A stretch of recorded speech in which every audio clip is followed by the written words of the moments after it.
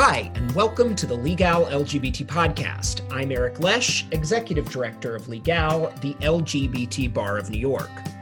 The election of the Biden-Harris ticket and the end of the Trump presidency has enormous consequences for the LGBTQ community and for democracy, equality, and justice generally.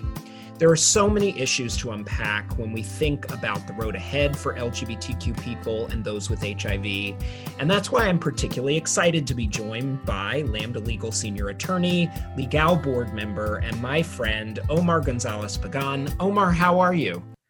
I'm good, Eric. Thanks for having me on the podcast again. We're so excited to have you back. I feel like the last time we had you on the podcast, it was just after oral argument in the Title VII cases. So we were talking about maybe ominous things to come, and yet it turned out okay. And we'll get into that a little bit later. But I wanted to start off with, we're talking about the election and the transition and the Trump presidency. I mean, these are such big ticket things. And so I want you to just kind of reflect at the very outset about what it's like to be doing this work at Lambda Legal over the last 4 years and how that work compares to what it used to look like during the Obama administration. What's changed and what's that feeling been like? Exhausting. I think it can be summarized that way. It has been an incredibly difficult 4 years because aside from all of the affirmative work that we do to expand the recognition of the rights of the LGBTQ community and people living with HIV, there's always some defensive work that happens. There are litigation groups that are anti-LGBT that are bringing cases that we are intervening in or having to file amicus briefs on. And that will continue even under a Biden administration. In fact, it probably will increase. But it is a whole new thing and level to see the amount of anti-LGBTQ actions taken by this administration. So from the very first year, we saw within 1 month the withdrawal of guidance with regards to transgender students. We have seen them enact a ban on military service by transgender people, continue the enforcement of a ban on military service for people living with HIV. We have seen them roll back regulatory protections for LGBTQ people and other minorities in healthcare for regulations, non-enforcement of those regulations, and promulgating regulations that actually seek to foster or invite discrimination, like the so-called subconscious rule, or better term, denial of care rule in healthcare. And so, it has been a continuous battle the last 4 years, and at least we hope that the next 4 years, that is an area where we don't have to be battling the federal government as much. For what it's worth, we have become experts on administrative law in the civil rights community over the last 4 years because this administration took so many administrative actions that needed to be overturned, and the Administrative Procedures Act was sort of like the tool that many of us in the civil rights community were utilizing to overturn these rules, many of which were just arbitrary, were completely nonsensical. So ultimately, it's been a really busy 4 years. I think it was taking a toll on all of us, and certainly would have been impossible, I think, for many people to continue at this pace of litigation and fighting back for another 4 years. So it is a relief to see that at least a change in administration will be able to let us focus once again on how to expand the recognition of rights and do some defensive work when it comes to bad states and anti-LGBTQ groups, but also do affirmative work to the extent that we can. That was well put. And I think there's so much to tackle. I'm going to start with what you referenced, which was the administrative actions and the executive orders that came out of the Trump administration, where we need to see some reversals. I mean, I think about the very first day and the Title IX guidance being revoked, which was in place to protect transgender students. To the Muslim ban that came out right away, the broad interpretation of religious liberties, like you said, the interpretation of Title VII guidance for employees, and then the revocation of trans health protections, child separation, so many disastrous regulatory actions, executive orders. What do we see as the top things that need to be undone? And how does this change some of the litigation that is ongoing, like the challenge to the Trump military ban that's been prolonged and still continues? Well, I think we need to separate when we're talking of executive orders and regulations that have been promulgated by the administration. Every single one of those awful executive orders can be reversed and overturned on day one by President Biden and his administration. So that includes the ban on military service by transgender individuals. That includes the various iterations of the entry and travel by Muslim people into our country from other countries that are predominantly Muslim. That includes the guidance, right? Guidance documents that are not subject to notice and comment, such as the letter from the Department of Justice and the Department of Education with regards to the protections for transgender students in public schools. And it also means, for example, having a Department of Justice that actually is working to seek justice rather than deny it. And so that would mean working with all of the administrative agencies in the federal government to faithfully follow and enforce and implement the decision of the Supreme Court in Bostock, not just when it comes to Title VII in employment, but also its implications for other statutes that involve discrimination on the basis of sex. So that includes Title IX in education, that includes the Fair Housing Act, the Fair Credit Act. And so there are a number of opportunities for that type of unilateral administrative guidance and enforcement from the administration. Separate and apart from that, you have all of those regulations that are subject to notice and comment, and those cannot be overturned overnight. And so for each of those, there is litigation pending in a number of them. That includes the litigation brought by us and a number of our sister organizations and states against the rollback of healthcare protections. The upcoming Biden-Harris administration should learn from what this administration has done and take the opportunity of that existing litigation to remand matters back to the administrative agency and to vacate rules that really have serious legal flaws. And that for that, we are talking of the healthcare regulations, we are talking of the denial of care rule in healthcare, which has been now vacated by 3 federal courts and it's now on appeal to the Second Circuit and the Ninth Circuit. That also includes litigation with regards to the use of disparate impact under the Fair Housing Act and the regulations pertaining to that, and a number of other regulatory actions that have been subject to litigation. And it should not be forgotten. I mean, this administration is in place at least for 2 more months. And there are proposed rules out there that they may seek to finalize in the upcoming days. And so bringing forth litigation is going to be important to put a halt to the effective date of these regulations to the extent possible, but also to provide an opportunity for the upcoming administration to go back to the drawing board when it comes to these regulations. How long do we expect all of that to take? Well, I think it's a question of both priority setting for the administration, but also understanding that there's no time to waste, that there cannot be delay in reversing a lot of these administrative actions that have occurred under the current administration.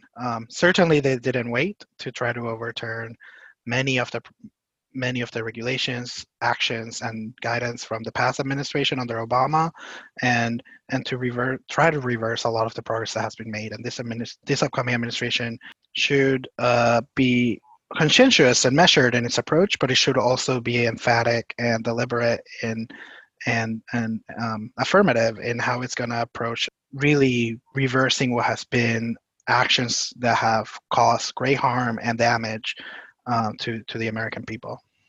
So much of that is going to depend on cabinet appointments and the people that do the work of these administrative agency. We've seen a conveyor belt of really awful nominees coming through during the Trump administration, from Mike Pompeo, Betsy DeVos, Bill Barr, Jeff Sessions, Ben Carson. I mean, just a parade of horribles. How will Biden appointees make a real difference? I'm thinking particularly at the Department of Justice. How will we see action almost immediately with good cabinet appointees and an invigorated department doing actual justice change things for LGBT people and other minorities? I think it's personnel is policy. And really, it should be an area where this administration, if it really does mean what it says in its platform, that they should be appointing personnel that is consistent with their promises to the American people, and that and personnel that is reflective of the diversity of the American people in terms of background, in terms of racially, sexual orientation, gender identity, gender, national origin, disability. All of those things should be taken into account in making sure that we have a reflective administration of the American people. But also, it should be important when it comes to professional background, right? It is important for this administration to appoint public interest people and litigators into important positions within the federal government for people that don't come just from the political and private sector, but also from the public interest world, and that that is not seen as a disqualifier. It certainly was not for this past administration, this soon to be past administration. For them, they had no qualms into appointing individuals that were extremists in their views, even within the Republican Party, to various positions in government. And so I think it would be a mistake for this administration to triangulate when it comes to personnel. Really, when they're doing so, they're already negotiating against themselves and doing a disservice to the American people. Yeah, so I think about Attorney General Loretta Lynch, for example, saying, "We see you" to trans people involving when the HB2 North Carolina litigation was being challenged by the Department of Justice. And so it just seems like, what would it mean to have the Department of Justice see LGBT people again and stand with them and be a partner in fighting discrimination instead of, the biggest opponent? Well, certainly it's important for there to be a head of civil rights that believes in civil rights, and for there to be an attorney general that believes in justice and that believes in the fact that we need fair and impartial justice in this country, that they work for the American people, not for a particular president or a particular political party or ideology or White House. And all of that is important to be taken into account. And so having an attorney general that believes in those principles is going to be incredibly crucial. Having a head of civil rights at the Department of Justice that believes in civil rights is going to be critical. This is a division that has been eviscerated over the last 4 years, has rarely brought an actual civil rights enforcement action. No voting rights cases coming from this administration and this Department of Justice. In fact, they have intervened to suppress and the right to vote. They have done no enforcement when it comes to pattern and practices by police. And all of that is a huge reversal of what historically under Democratic and Republican administrations was the Office of Civil Rights and the Department of Justice. And I think a return there to the norm of having a Department of Justice that is impartial and committed to the rule of law is going to be critical for the American people. All right, let's pivot a little bit and talk about the Supreme Court. Obviously, one of the lingering legacy that Trump is going to leave is the appointments of Justice Gorsuch, Justice Kavanaugh, Justice Coney Barrett, who will be around for life.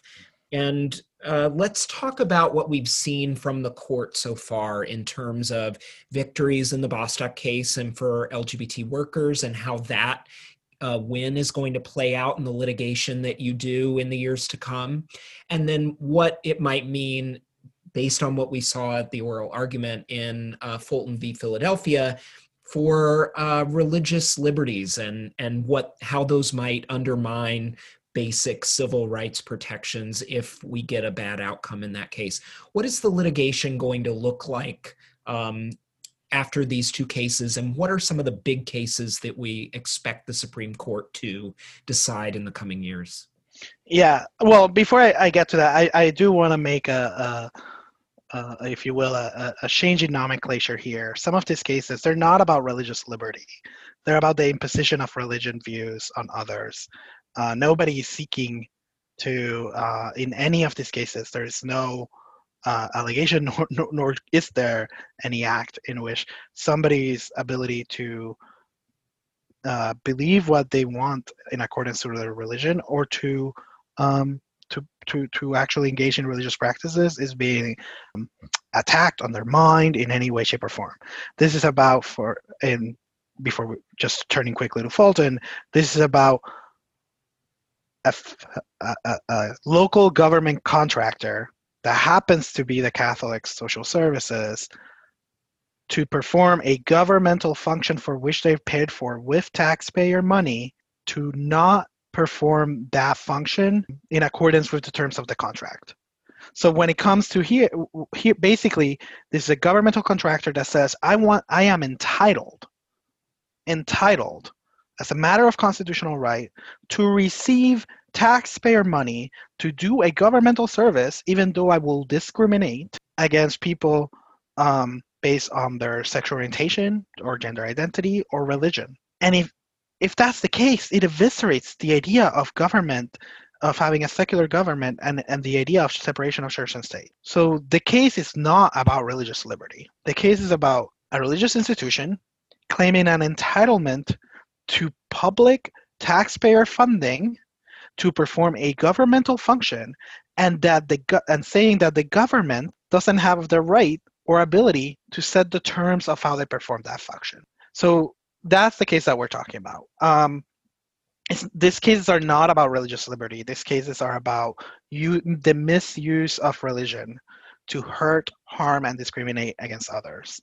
And so I just want to make clear, like, nobody's religious liberties are at stake in any of these cases, creating a whole separate America in which religious institutions don't have to abide by the general laws that apply to everybody else.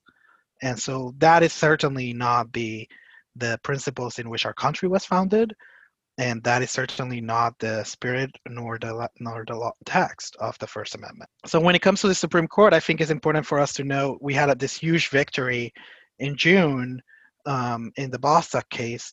It has already started filtering down in other cases, and we have two courts of appeal that in August decided that that Bostock informed how they would interpret Title IX when it came to discrimination against transgender students when it came to restrooms. That was in our case in Adams and the ACLU's case in Grimm. And, we have seen a number of other court cases be decided in light of Bostock already. And so it's important for that to continue to filter down. The Supreme Court that decided Bostock doesn't exist anymore. That has been completely changed with the appointment of Amy Coney Barrett to the Supreme Court. And so, what that means for the future, I think, well, it's up in the air, but it certainly is not a reason for optimism. I think the Fulton argument, at least for the short term, illustrated a possibility of limited losses as opposed to huge losses for the LGBTQ movement when it comes to the Supreme Court. It appears that a couple of the justices were trying to come up with a decision that would be cabined to the specific facts of that case. But that is worrisome too. It erodes the broader principles of equal protection of the law, under the law, and others. So, we'll see what the Supreme Court decides. It was definitely a vigorous argument that occurred on November the 4th, the day after the election. Justice Alito and Justice Thomas already wrote an opinion chastising the Supreme Court's precedent in Obergefell. Certainly, there is appetite by some justices to overturn this progress, and so we'll see what happens. What I will say is that the federal judiciary has become increasingly conservative in light of Trump's judicial appointees, but we have had the Supreme Court has never been a liberal institution in the last 40 plus 50 years. And even with that as the landscape, we have achieved momentous wins for the LGBTQ movement over the last couple of decades. Just recently, we won 2 cases on behalf of 2 families, 2 married same-sex couples whose children were denied recognition of their citizenship because they were born abroad to a same-sex couple. And we won both of those cases. And one was before an Obama appointee and the other was before a Trump appointee. And so really, I think it is important for people to take stock that there are serious challenges ahead. There are serious obstacles, but that doesn't diminish our opportunity to continue to make progress. And we have been able to adapt and do that before. And hopefully with this new administration, there will be at least an effort to make judicial appointments that are reflective of the diversity of the American people and that are reflective of the values of the American people. And so, that I hope it means that we don't see appointments to the federal courts of appeals that are just exclusively white, like this administration did for the past 4 years. That's very well said. And we've been covering on this podcast, just this last time, we talked about the citizenship case that you all won. We've been talking about Lambda Legal and a whole host of victories that you've achieved, even recently under Trump appointees. It's really quite astounding, the positive work that's still moving forward, even though it feels like every day there's some new depressing outrage in terms of what this administration has done to either roll back or attack rights. So it's nice to hear it kind of put in those terms from you, in the fact that we can still win if we have the best arguments and the best reasoning and the best plaintiffs and the law on our side. I wonder if you can talk for the last question here about policy achievements that we might set our eyes on. Obviously, we don't know if progressives will control the Senate yet. There are 2 runoffs in Georgia, but it's going to be difficult to get a lot of progressive items through Congress. But 2022 is not that far away. What about the Equality Act and other items, voting rights that affect LGBT people of color? Do we see anything moving forward on the progressive front? What should we be fighting for? As it stands, I think, even if the Senate were to be 50-50, there's still the filibuster to deal with, right? And so that will require cooperation and bipartisanship. I think it requires this administration the Biden-Harris upcoming administration to be cognizant of the need for it not to negotiate against itself first before going to the Hill.